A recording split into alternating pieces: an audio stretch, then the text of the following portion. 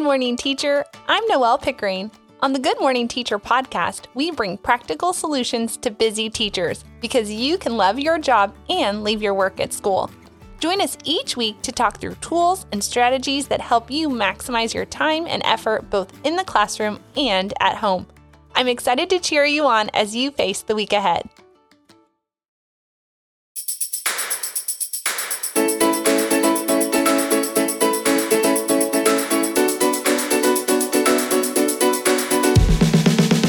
Good morning, teachers. You're listening to episode number 18. Last week on the podcast, we talked about the number one mistake that we make as teachers, how we can balance it all, and how to set clear boundaries. Plus, we talk about what you may need to intentionally say no to. To check out that episode, be sure to visit maneuveringthemiddle.com/episode 17. Today, I'm speaking with all of you out there who are going to be joining the classroom for the very first time next year. Maybe you just graduated from college with your teaching certificate and you're giddy to start preparing for this new school year. Maybe you're transitioning from another career and you are feeling more apprehensive about this big life change. Whatever the circumstance, I think you will get some great takeaways to help you prepare for the upcoming school year. If you aren't a first-year teacher, then be sure to jump in our Facebook group and share your words of wisdom and encouragement. There is nothing quite like learning from someone who has been in your shoes. Let's do it. When I think about sitting down to coffee with you and sharing some words of wisdom and encouragement, I think I would start with this. You are responsible for creating a safe learning environment for students to make mistakes.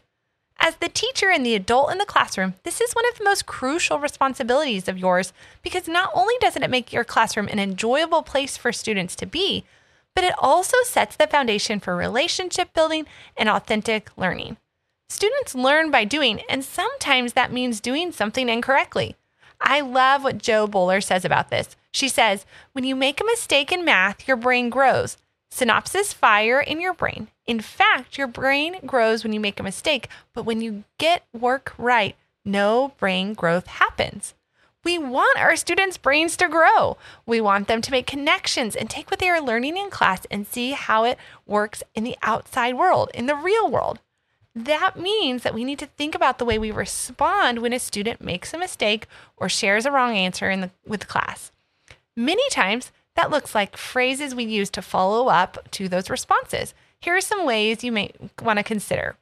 So try not to get in the habit of immediately saying if someone is correct or not.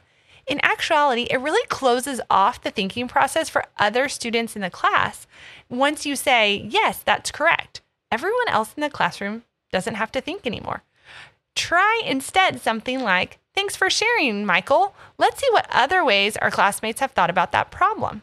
Or maybe you would say something like, Rochelle, can you explain how Michael may have gotten that answer? You didn't tell them if it was right or wrong, and you also involved another student in the discussion. This also applies to giving feedback individually. Speaking of feedback, we did a whole podcast episode on the difference between feedback and grading, which may also be helpful to you. You can check that out by going to maneuveringthemiddle.com/episode 7. But we want to give feedback that doesn't just praise them if they are correct or an X on their paper if they missed it. We want to give genuine feedback that allows them to learn and learn from their mistakes.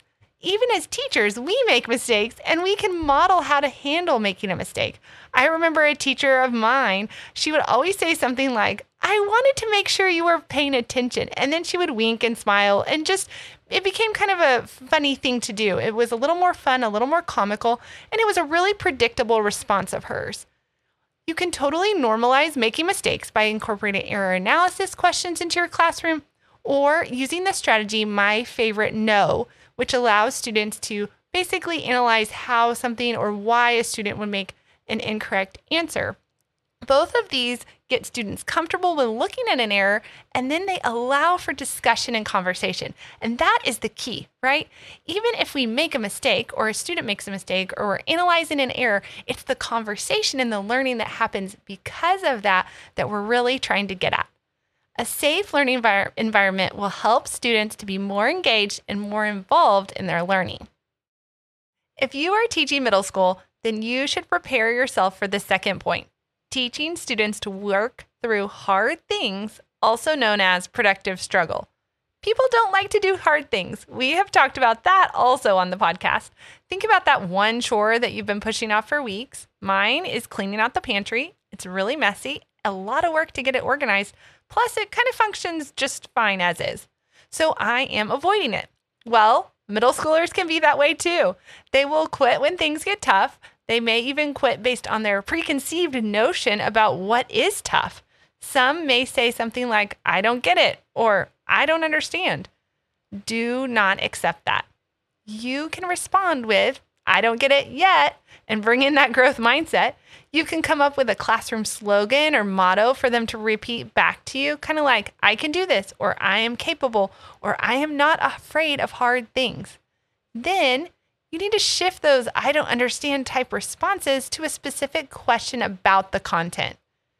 Or by asking, what do you understand? We want them to make a connection to something that they already know so that they're able to construct a plan based on that. I think that one of the reasons that students fight against this productive struggle is because they don't fully understand that student learning is your top priority.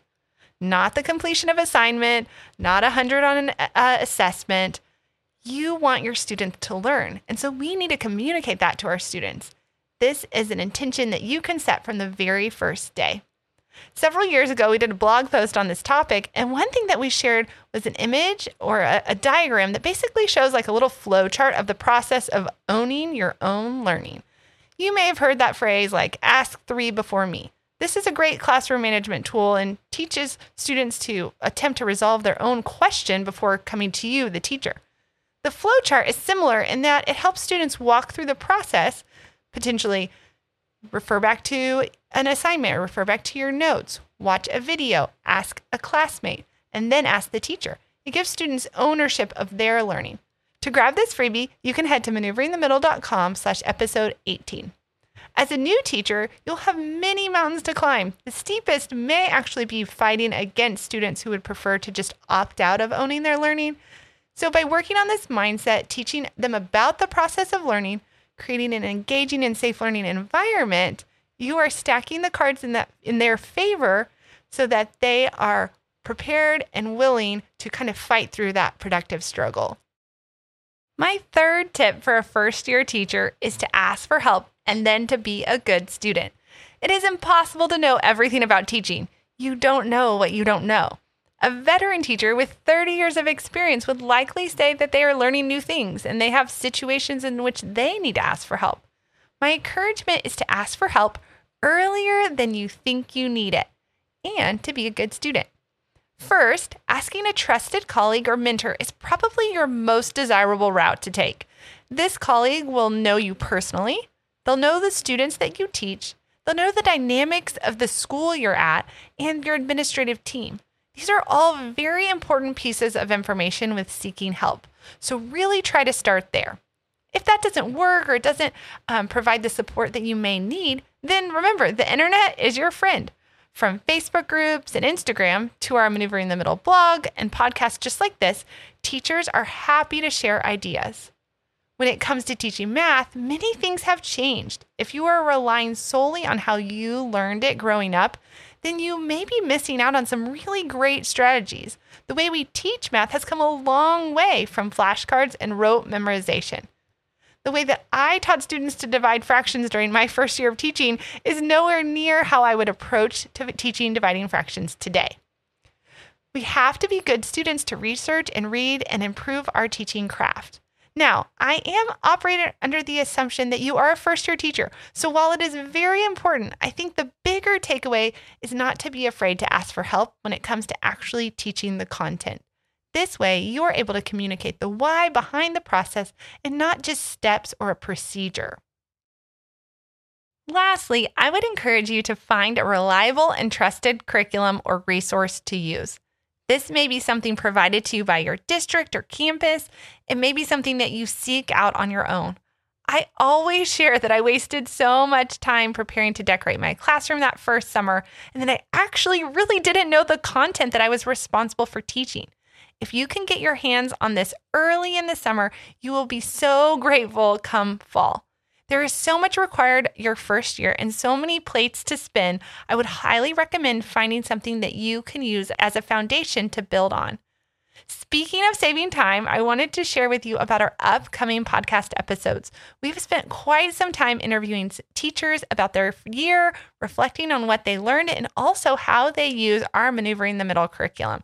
If you own our curriculum or if you're thinking about trying it out in the fall, then I really think you will benefit from their experience and knowledge and expertise in the classroom.